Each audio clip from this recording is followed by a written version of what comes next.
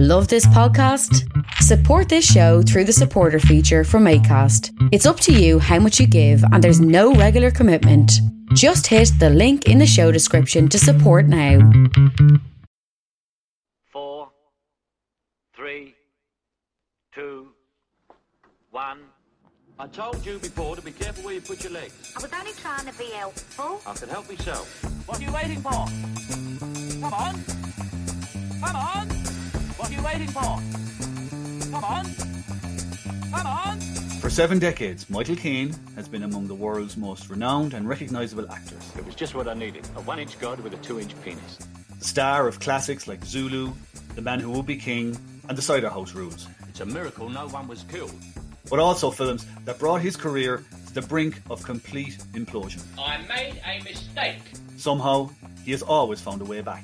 You're a big man, but you're in bad shape. With me, it's a full-time job. In this epic podcast series, we will watch and review every Michael Caine movie, from the greatest hits... You're only supposed to blow the bloody doors off. ...to the incredible misses. You failed to maintain your weapon, son. And take a deep dive into the life and work of one of the world's most recognisable film stars. His name is Michael Caine, and no one will forget his name. To understand how he has made the mark of Caine. Well, you all settled in? Right, we can begin. For God's sake, come in!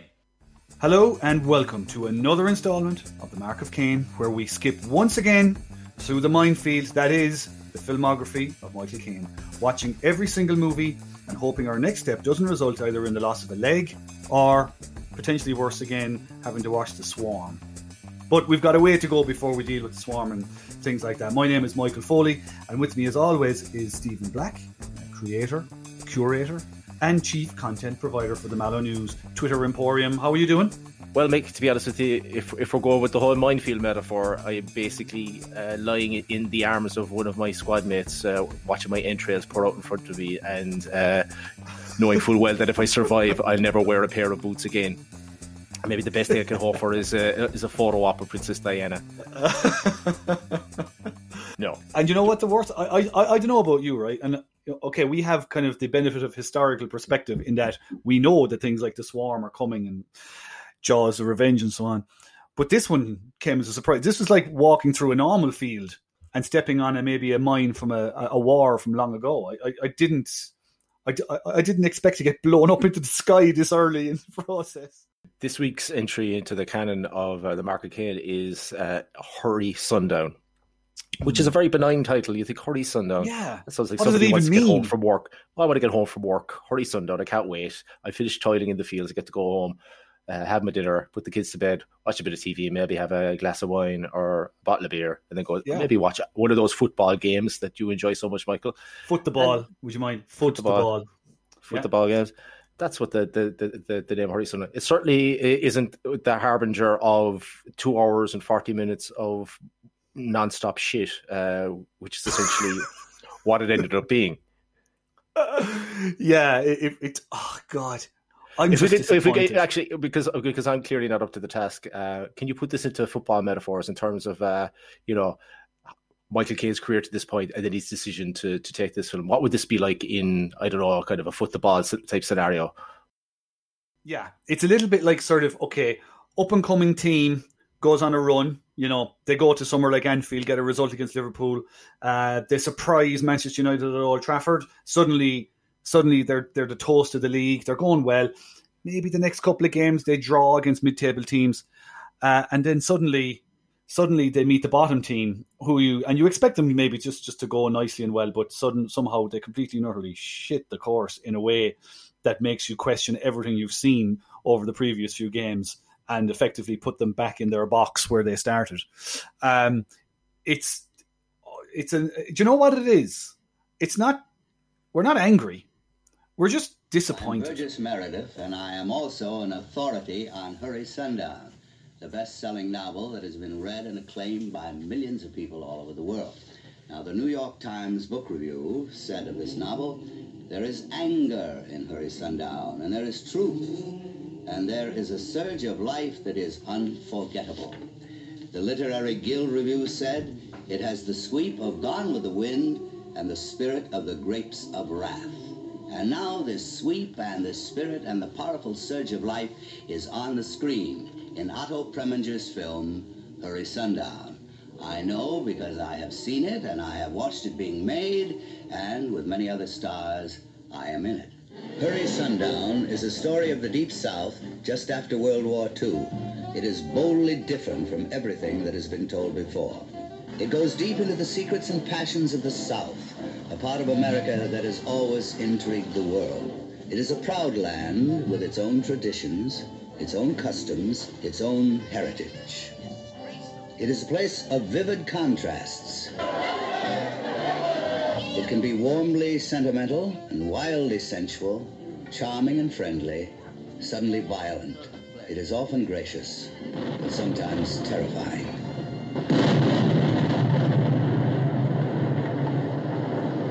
When an actor works with new stars, he always gets a special thrill, and Hurry Sundown has the most brilliant young cast in years.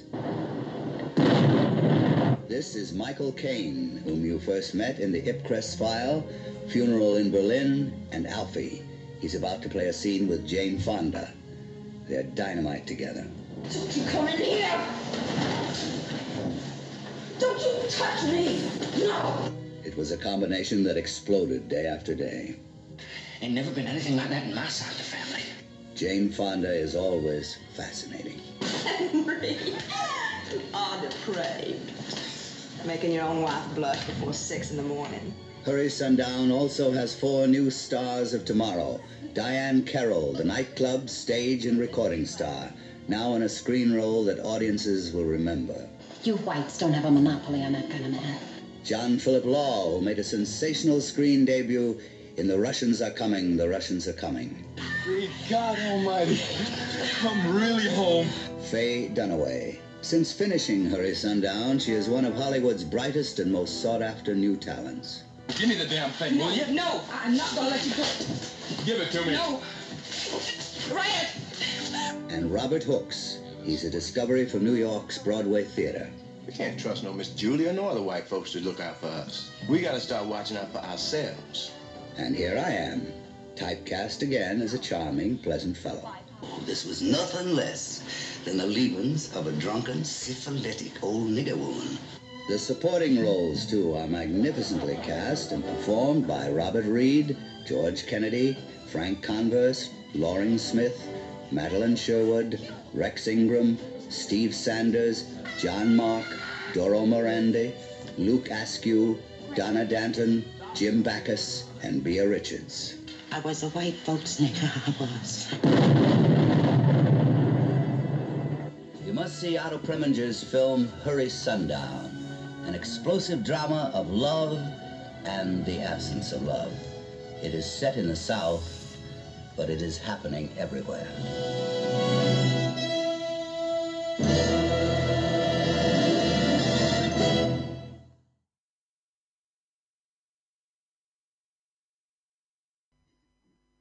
Well, we're disappointed a lot. We're disappointed a lot earlier. I had my disappointment face prepared. This is a lot sooner than I expected to be kind of this disappointed in Michael Caine's career. So because we know what's coming. Like, just for the sake of those who may have wandered randomly onto this, what could you summarize the plot there for us? What actually happens or doesn't happen in Hurry Sundown? Yeah, and we should say, do go and find this film. I mean, it will aid you along the way here. And if you have seen the film, if you've watched the film for the purposes of listening to this, I just want to say well done. And I want to say we're with you right now. We're here for you, and we can get through this together. We are not liable. We are not liable for any post-traumatic stress that you may have experienced as a result of watching this, though. No, talk to Caine, talk to Jane Fonda, talk to those people. That's not our bag. But basically, this film, oh my God, what is this film about? It's a film that has big ideas for itself. It wants to be a film of big ideas about racial tension in the Deep South, about race issues. Otto Preminger is the director. He's a guy who's kind of, he's tackled these big questions before, things like the man with the golden arm, drug addiction, and so on and so forth. So he wants to get his teeth now into a Gone with the Wind style production. So Kane is playing Henry Warren, this kind of property speculator who's married into big money in rural Georgia. He wants to sell their land plus 2 plots of land to a canning company. So the 2 plots of land, the first plot of land is owned by the McDowells, Rad being Kane's character's first cousin. He's back from the war. Of course, Kane's character is a draft dodger, which immediately makes him an all-round bad guy before he does any of the crap that he's about to do. The other package of land is owned by the Scotts, an African-American family. The matriarch, Rose, would have been the wet nurse to Julianne, who's played by Jane Fonda. It's Kane's wife in the movie. But, of course, the 2 families won't sell. They actually join forces to resist Kane. There's a whole, it goes along, various subplots.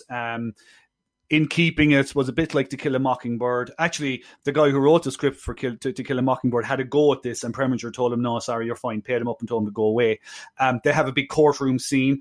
You have the rancidly racist judge, played by Burgess Meredith, better known to all of us, of course, as the Penguin in Batman and Mickey in Rocky. He plays the rancidly racist judge. It just goes on forever, the courtroom scene. It turns out that, yes, the Scots, the African-American family, do own it. It's all fine. Then there's the Ku Klux Klan come in. They blow up some levees. There's a flood. A child dies. The father gets over it inside of about 15 seconds. And everybody gets back together and says, we're going to rebuild the farms again. That's pretty much it. There's some appalling sex in it. Really bad saxophone playing. What else? And can I just say before we begin? Can I just say, if as a listener not having seen this film, you found that description boring and kind of meandering, it's because Mick has given you a very good, precise account of what the film is about. It is boring and it is meandering. Yes. It's got all the bits that you need to make a really big, epic movie that answers big questions, but it completely fails. It's an epic fail. But look, that's the movie. I don't really care about the movie, to be honest. I don't know about you. I mean, as I say, if people have watched it for this, you've watched it. If you want to go and see why we're so disappointed, go and find it. If you've seen it, our commiserations, and we feel your pain. I think what we're going to do is we're just going to break it down into things that we found interesting. Yeah. First of all, we'll just tackle Kane himself. The biggest thing, of course, with Kane's character in this is that Kane, a Cockney, is playing for the first time on screen somebody other than an Englishman. He's playing a Southern gentleman. It's not the first time, though, that he's attempted an accent, let's say, isn't it not? There were some in his deep, dark past. In his deep dark past, I think he played an Indian of all things back in Dixon of Dock Green, but he played the Indian with a Welsh accent because he managed to convince the director, who had clearly never met an Indian, that Indians sound Welsh. He played a German. He also played a German officer in some other, bit part. He did, and he lost a TV gig. He lost a TV gig because he was supposed to play an Irishman. He couldn't pull off an Irish accent. I mean, to be honest with you, that director, whoever he was, if only people had the same moral fibre as he has when it comes to actors not being able to pull off Irish accents, we could have been spared Wild Mountain Time. You know the way you're watching something and things strike you like immediately. I mean, I think the very first scene, he's in a helicopter shouting. And straight away, the Southern accent is cracking and just breaking apart. Obviously his character is a prick, but you want Kane to do well, obviously, because we're rooting for him. It's this stage of his career, but we're rooting for him. But it's like watching, those little. It's like watching footage of a newborn deer, little baby fawn trying to get up on its legs, and going, oh, it's going to do it. And you realise after a few seconds, not only is he not going to walk, he may never walk again, and maybe the best thing for him is just, to end up on somebody's table with a fine little red berry sauce. Yeah. I got to the point that I started taking note of the things he couldn't say in a Deep South accent. It was like dollars, thoughts, the phrase, if I was you, I'm sorry. He couldn't say I'm sorry. And do you know what? That's fucking ironic, considering he couldn't say sorry in his book either. First of all, he says this movie he says is the first in a long line of mistakes he made by judging the merits of a movie that he was going to do based on the pedigree of the people who were doing it.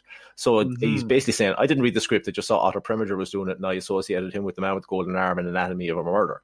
So there's that, yeah. But also when he's talking about the reviews afterwards, he noted that some of the British press tore him apart because saying he can't do an accent. But he noted that all the southern press applauded him for his excellent southern accent.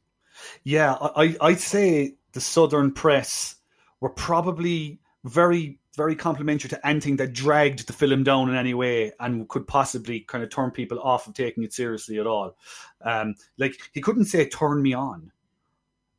Open up, it's me. She'll be all right. And I think those three sentences were in a row, weren't they? Yeah, they may have been. I mean, they also appeared at other stages in the movie. But I think the ultimate one, I mean, there's a bunch of them, but I mean, the ultimate one was, "I'll get you for this." I mean, he's a bad guy, and he can't say, "I'll get you for this," in a plausible accent, a plausible southern accent. It's just unbelievable. Well, look, accent aside, is he good in it? He's not. He's not. Like, the whole thing is a complete shit show, right? The only people, I mean, we'll come to this maybe in a little while, right? But it's actually amazing that most of the people in this movie crawled out with their careers intact. But like, is he good in it? He gives it his best college try. I think he's going in. He's overreaching himself in a movie that's overreaching itself. I mean, the mood, the vibe on the set seems to have been appalling. I mean, Faye Dunaway is in it as well. This is before she makes Bonnie and Clyde. She's locked into a 6-movie deal with Preminger. It's such a traumatic experience for her that she buys her way out of the contract afterwards. She's just treated like muck. In fact, Kane, I think in another book, makes the point that he consciously told Preminger, who had a reputation for just destroying actors, that actually I'm a very sensitive guy, and if you scream at me, I won't be able to take it. I'll just break down. And Preminger's response is, well, why would I shout at Alfie? I only shout at bad actors, essentially. I think that's part of it as well. I don't know what you think about this. I think he's kind of floating on the whole Alfie thing. He kind of maybe now. And to be fair, this was made in the summer of '66. Alfie had just come up before, but he is floating on the whole vibe with the Oscar and everything. Maybe he's just overreaching himself in every which way. Yeah, he does have all. He has the air of a man who hasn't eaten for months, and all of a sudden is given access to a buffet or a carvery. He's just there and he's piling potatoes and gravy, and he's asking for extra roasts. Whatever he can get away with. Like before the gravy train stops, and he doesn't get to earn any more money. So I don't think it's very much. It's not an artistic choice. He says it's an artistic choice in terms of he judged the pedigree, but I mean he's not doing his due diligence by reading the script and actually verifying whether it's any fucking good or not. You're absolutely right. I mean, Jane Fonda was a star at the time. He actually gets billing above Jane Fonda, which I think is significant in itself. But like, yeah, he's doing it, and there we will see more examples of this in the very near future, where he is picking projects because of the people who are involved in it, and it doesn't work out. It doesn't really work out. Let's say, it's not great. But overall, I mean, look, he does his best, and he does have some moments. Again, we go back to what we talked about at the very top of this whole thing about the charisma of Kane on screen. And there are some, and we will talk about them in a second, there are some genuinely appalling moments in this that he's involved in. But there are other moments where his face alone, the hooded eyes, sort of work. I mean, this is his first out-and-out bad guy. He's played flawed characters and kind of an incompetent cat burglar in Gambit. Harry Palmer is a little bit of a, he's kind of he's becoming a better secret agent at Funeral in Berlin, but he's not great. But this is his first out-and-out git.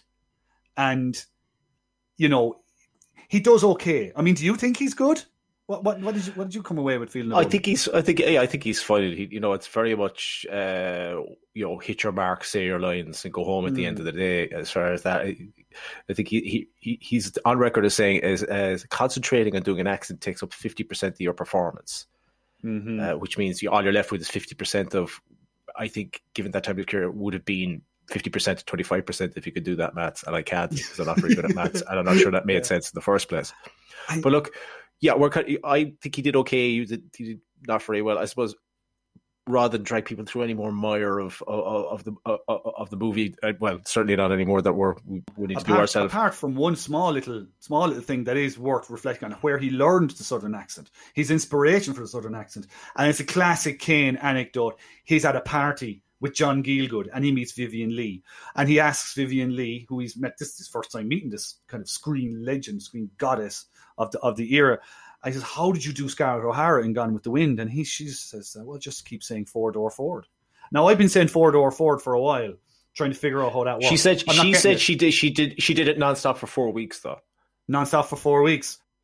That's all she said for 4 weeks. I'd say she just went out. She must have had a litter of cars by the end of it. It's Kane certainly didn't do that due diligence. I say he said it once. Yeah, so I got it. Fold. Got it. It reminds me a little bit of that old, that the old bit in Family Guy with Ben Affleck preparing for a role. I think the thing is you're starring as Henry VIII, so he's on his couch and he's like, hello, got it, and out the door. It's a little bit like that. It's like, yeah, I can do it. I've done 10 years of rep. I can do anything. We should probably move on and look at scenes of interest, I guess, in the movie. For me, I think something that's left an indelible mark on me. Basically, if I had access to a bottle of mind bleach, I'd like to be able to, take a nice warm bath in that. But the boudoir interactions with Jane Fonda in this are some of the most appallingly awkward and repulsive that I've seen, certainly in a movie of that era. And I don't even actually, you know what? I don't even. I mean, we can apportion a certain amount of sort of, it was the 60s, it was whatever many years ago, and there's different attitudes now. Some of the scenes, and one scene in particular, just wouldn't pass muster in any year, I don't think. No. If we look at the lighter side of it, I guess the lighter side of it is she's good. Look at that. Yeah, saxophone as foreplay, which is a new one on me. I mean, often, of course, you'd see in this day and age, you think saxophone, you think that's the soundtrack to Sexy Time in a movie. However, you don't actually get to see the saxophone player himself being directly involved in Sexy Time, whereas this is very much the driver. It is the instrument. It is his tool of seduction. He's not very good at fingering. Let's put it this way. It's another thing we can add to a list of things that he can't do. He's not a good fingerer. And he's not good at Southern accents. And he's not good at miming playing the saxophone. Not good at all. No. I mean, there are notes occurring not even remotely in the vicinity of where his fingers are. It's just and blowing. Unless it's some sort of quantum jazz where it's not the notes you play, it's the notes you pretend to. It's the notes you don't pretend to play. I think that's the kind of stuff that he would have gotten into with Christopher Nolan many years later. I think at this point it's crap saxophone miming. But there's a couple of scenes. I mean, again, it's a deep south. There's something about sometimes these deep south movies where heaving bosoms and the heat and the whole lot seem to kind of feed into this notion that we have to have these really heavy duty kind of implied sex scenes, So I mean, this one now in particular, we have Jane Fonda hammered. Your man is blowing on his saxophone. She comes over, starts fondling the butt of the saxophone is the best way to put it. Before taking the saxophone, that's called the saxoscrote. The saxoscrote, and then takes the saxophone and starts blowing into it. Actually, and she's not miming, and it sounds it's better than what Kane was attempting.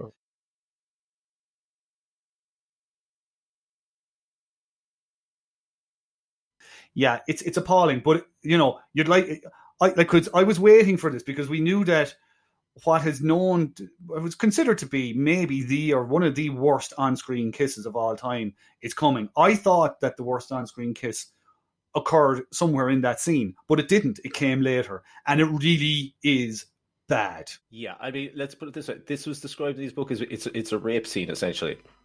Within the confines of the marital bed, so they play it in so much as a kind of it's a no means yes essentially is how I imagine they get it past the censors, that she seemed to fight back but eventually acquiesces because it's her husband and it's Michael Caine, and it's repugnant. But as part of that, He plants one of the most, again, basically, you know that scene in Alien where Sigourney Weaver, the alien gets sucked out the airlock. Yes. It was basically like that. I'm amazed that Jane Fonda's tongue didn't kind of exit her mouth and go into his as a result of it's like a fucking Dyson. I think she was walking around with the imprint of Kane's face on her face for probably a few days afterwards. Like, it was like he was performing CPR on her while chewing on a golf ball. It's just it's awful. And I mean, you know, it gets you thinking about bad screen kisses and bad screen kissers. I have not come across anything like this. I mean, I would say that like Woody Allen kisses in general are bad. I remember reading one time Helena Bonham Carter described kissing Woody Allen's like kissing the Berlin Wall. I think that they're bad. Okay, that's a kind of bad. The only other one that really struck me, well, there was two actually. Sharon Stone and Joe Pesci in Casino is pretty horrendous. But Connery and Catherine Zeta-Jones in Entrapment, I had a vague memory of it. I actually went back to have a look at it, and do you remember this one? It's awful. He looks in pain when he's doing it. Like he actually looks in pain when it's happening. Yeah, I don't know what the screen direction is. You must fight your urge to kiss this young woman who you've taken under your wing. But he basically it's like, you know, when you're trying to give food to a toddler. Yes, and they're just turning away their head just before. Yes. It's basically that level of acting in there. It's very disturbing. God love her. Like, I mean, look, there's obviously like the whole idea of Connery being and Zeta-Jones kissing is one issue, but like, it kind of, because he's ducking and diving everywhere, it looks like she's just slobbering all over him. It's awful, but it's nothing on the scale of what we're talking here in Hurry Sundown. It is like, I'll be interested when we get much further into this. Number one, where Hurry Sundown will sit overall, but also where that moment will sit in the sort of low points in Kane's film career. We can't stand over this kiss, like. No, I wouldn't like to be standing anywhere near it. It's no, it's disgusting. No, you like George Kennedy in this. George Kennedy plays this kind of dumb sheriff, this dumb deep south sheriff with like eternally fucking sweaty underarms and just kind of walk around with a stoop all the time. Yeah, so there's one scene in this where George Kennedy, sheriff, goes out to do a racism with with a bunch of the good old boys, and he's going to the Scott farm to try and to arrest Reece Scott, and he gets distracted by fried chicken. Essentially, he's that bad at racism. He goes in, all the locals are like, no, don't arrest him. He's a good boy. He hasn't done anything wrong. Why not try some of my fried chicken and other stereotypical food that I can play upon you? Basically, he spends most of the scene shoving food down his gob, goes out and doesn't realise that he's being had. It's like something out of Blazing Saddles. It really in fact, I can't believe that really I genuinely can't believe that Mel Brooks didn't see this and kind of take this as inspiration for that, because it is so it's just appalling. It's just the goofball idiot sheriff, and you know George Kennedy goes on later in the year to appear in Cool Hand Luke. So I mean, again, another person who scrambles from this to something much, much better. Won an Oscar, exactly. I mean, but you know what? It's the female characters. It's Jane Fonda. It's Diane Carroll. They're the ones that kind of save it in some way. Faye Dunaway, to a lesser extent, kind of saved this movie to some degree. George Kennedy actually, he plays it up, and he's actually doing all right. But he's just, the character is just it's so badly put together. I also actually in that scene isn't that the point where we get the horrible song, the horrible mid-60s pop song masquerading as a sort of a spiritual. Does that happen in that scene? Oh yeah, that happens in that scene. All the locals gather around, and I mean, in a movie that on paper sets to dispel racial stereotypes, has no problem getting down and digging in with a knife and fork and eating, displaying every single African American stereotype in the book. So every member of the community is there at the house. They're all singing this song. They all know the words. Despite the fact that it's a song that no self-respecting black person would sing, it's a white pop song. It's not a spiritual or a gospel song. And it's tone deaf. Tone deaf. And speaking of tone deaf and just stereotypes and so on, we move along, I think, to the judge, played by Burgess Meredith, who, and I know he's playing it up, and I know that the whole idea is a racist judge and the whole system is rigged against the right-thinking people in this community and so on. But I mean, even then, like, you know, Preminger here again using a sledgehammer to crack an egg. He's like, some of the language, I don't care. I just couldn't watch. I couldn't watch some of it. Well, I did. But I didn't want to watch some of the language and some of the stuff that he was coming out with was just beyond belief. He was practically frothing at the mouth, racism. No, I'm not going to disagree with you. It was really uncomfortable to watch, and I kind of go, this day and age, obviously, you'd never anything like this. Hopefully, you'd like to think would not be displayed in the movie. No. In a way, it was really disturbing to see. I mean, I see Mickey for Rocky talk like that because I didn't really see Burgess Meredith than anything other than Batman. All I thought was, Jesus, if Rocky knew he was like that, I don't think he would have allowed him to train him. I don't think he would have been anywhere near the Apollo Creed fight, that's for sure. I think that would certainly have been a much more uncomfortable fight scene than it already is. Yeah, very much so. Yeah, it's just awful. Court scene is terrible. You have Mike Brady, the dad from the Brady Bunch, is playing one lawyer really badly, and the other one is just like, again, stereotypical deep south lawyer with his hands in his pockets, walking around like Matlock. It's just not good. Where else to go with this? I'd like to focus on what I think is the most profound depiction of grief ever, at least that I've ever seen on screen, and that's when Rad's eldest boy is tragically killed when the levee is exploded by the Ku Klux Klan. Yes, very moving scene where he carries the body of his dead child, puts him up the kitchen table, gathers all the kids around in case he wants one. Maybe one of them will turn into Johnny Cash or something. Here's your dead brother. Are you sufficiently traumatized? No. Do you hear that train coming? Would you shoot a man in Reno? No. Want to poke your dead brother? Walks outside and is immediately recovered from his grief. It's like, well, at least I got a few spares. Like, is it the 6 stages of grief that he goes through them in about 10 seconds? It's incredible. I wonder if he was capable. I wonder if the script actually called for him to do more. Only that other Preminger realized that he basically had hired a sentient tree for the role and knew that he wouldn't have been capable of doing any more than basically walking from point A to point B. Yeah, poor old John Phillip. He kind of just stumbles through the whole movie. It's actually amazing, though. I mean, that was one point in the movie where the death of a child. He could have actually just teased it out a bit more. Rather than 10 seconds of grief and, right, now we got to get back to rebuilding the farm. Given that we had just sat through 2.5 hours of head-aching sludge that could have been cut right down, the very point that needed a bit more teasing out, he just swept through it in a rush to get to the finish of the film. Again, John Philip Law, he's a role, I'm not sure if it was next, or probably wasn't his next role, but Jane Fonda, who obviously was on this movie as well, recommended him for a role in Barbarella, which he got. So again, another guy, of them all, for this guy to get out of this movie unscathed is incredible. In terms of marks for Kane in this, it's a tricky one because, like, if we're marking the movie as opposed to Kane, they're kind of two different things. And you'll have noticed, I certainly noticed. Four. 4. I was going to say that we've actually spent more time complaining about the things around Kane rather than Kane himself in this movie. 4, I'd go with 4. I might even, maybe a 3, but I am very conscious of what's coming down the track in about 10 or 15 years' time. So, not so sure. It was a difficult movie for them to shoot. It was in Baton Rouge in Louisiana, and I mean, some of the racism they were trying to depict on screen was actually happening off screen. You had, you did have burning crosses erected on set in the middle of the night. They were driving back to the hotel at one stage. They were sniped at from the woods that we were driving through. Bobby Hook, who played one of the Scots in the movie, and Kane were turned away from a restaurant in Baton Rouge and they went out for dinner.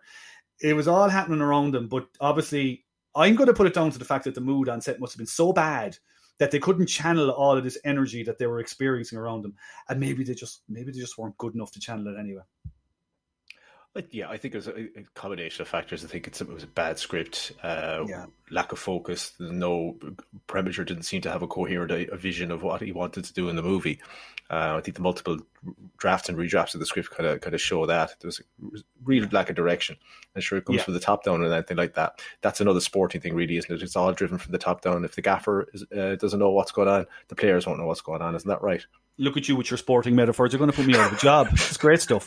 I think in fairness, and you know what? At this stage, okay, he's got an Oscar nomination, but like at this stage in Kane's career, he needs a firm hand. He needs somebody directing him. But he doesn't. I don't know what way it was, but it certainly doesn't work on this one. 4 Kanes, 3 Kanes, something like that. Where is he in his personal life?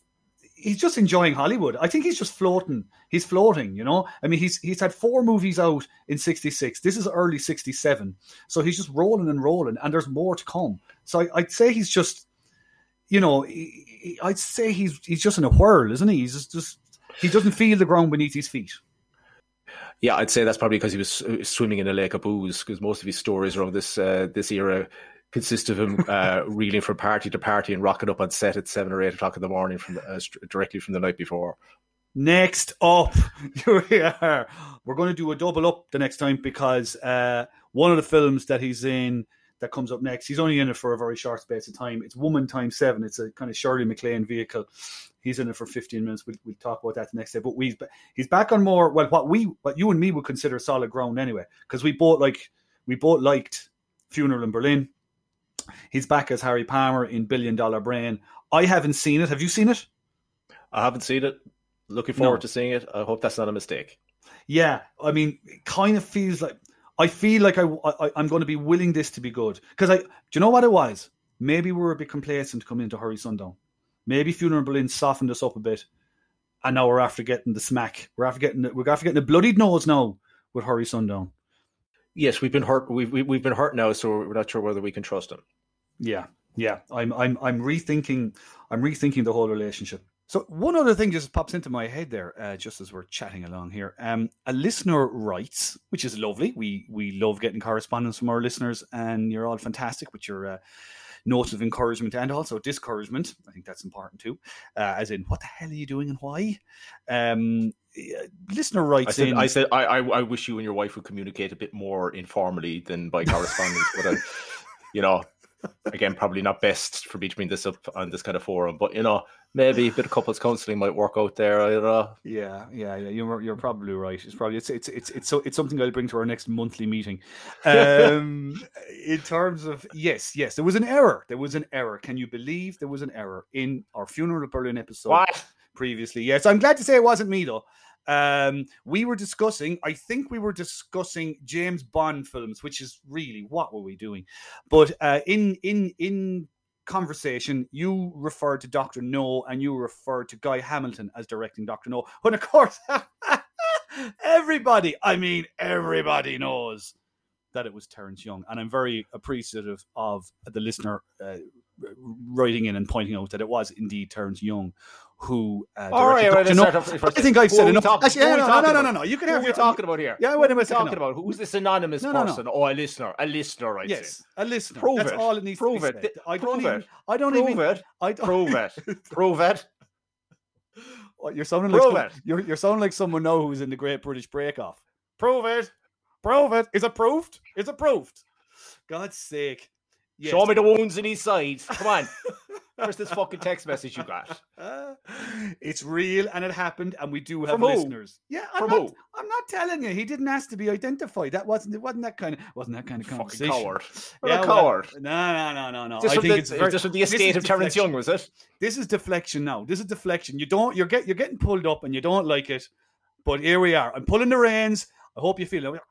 There you go. I'm out here laying myself bare on this podcast every week. Me, Stephen Black, that is who I am. He's naked when he's doing this, by the way. Yeah, absolutely. And you're telling me somebody doesn't have the decency to pull me up on an error virtually face to face. I mean, it's cowardice. Do you accept though that you made the error? I accept nothing. Do you accept that you made the error? I'm going to get Paxman on your ass now. I accept all I accept is that there are alternative facts. You do not accept that Terence Young... His fact is an alternative to mine. One of them might be correct, the other one might be incorrect, but they are, I think, both, and we can both agree on this, they are both indisputably facts. You see, this is how, like, the whole Trump thing filters down into casual conversations between people. We see, this is the problem again. This is the problem with you liberal media elites, is that, things don't go the way you like them, and all of a sudden you're throwing out Trump this and Trump that. the truth is you're unable to deal with anyone with an alternative view to your own. You're so cushy. They're cocooned. Yeah. Wrapped I'm in bubble wrapping wrap. this up.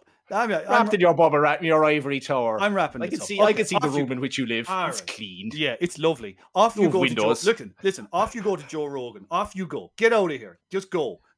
And I'm going to. I apologize for nothing. Nothing new there. I I'm putting it out there to the writer of that text, which is genuine true. If he is happy with that, I don't even know what you'd call that. It wasn't even a I clarification. just like to say it to M. Foley or Michael F. If he's out there listening, as I'm sorry that you felt compelled to write, not even to the Twitter account, but more directly to somebody also sharing a very, very similar name to your own about this so-called error on our podcast. And I think we said it before, and I just like to reiterate here. There is no fact checking done in this podcast. We have no time for it. We do not have the resources for it. If you in any way hear a fact that you disagree with or you think is wrong, I absolutely encourage you to again directly message Michael Foley here, and his email number is 086. I can tell you, I'm gonna wrap this up by paraphrasing Seinfeld. The text was real, and the error, it was spectacular. And you're just going to have to live with it. Okay, come back. Have a look at $1 Billion Brain. Women times 7. They're actually both pretty easy to find online if you want to go looking for them. Stephen, thanks so much. Thanks, Michael. And again, if you want to ask us any questions about Woman Times 7 or $1 Billion Brain, you could DM both of us on Twitter. We're pretty easy to find. At Mallow News is probably your first port of call. And keep an eye out for the book as well. I believe there are still some Mallow News books floating around, and they're not even in the bargain bins yet, are they? No, they're all black market. Well then, or in the dark web. All right, we'll come back. We'll talk again. Take it easy. All right, take it easy. What are you waiting for? Come on. That's it for this week's episode. Thanks for listening. Make sure to like and subscribe. Maybe leave a comment. Only nice ones, though. Mean comments will make Alfie cry, and no one wants to see that. The Michael Caine podcast is written, researched, and presented by Stephen Black and Michael Foley, and edited by Andrew Foley. Music is composed by Stephen Black. If you'd like to get in touch, you'll find us on Twitter at Mallow News and at Michael Caine 2. And if you enjoyed this episode, you'll find all the rest wherever you get your podcasts. The Mark of Caine is a Mallow News 2 Cubes production. See you next time.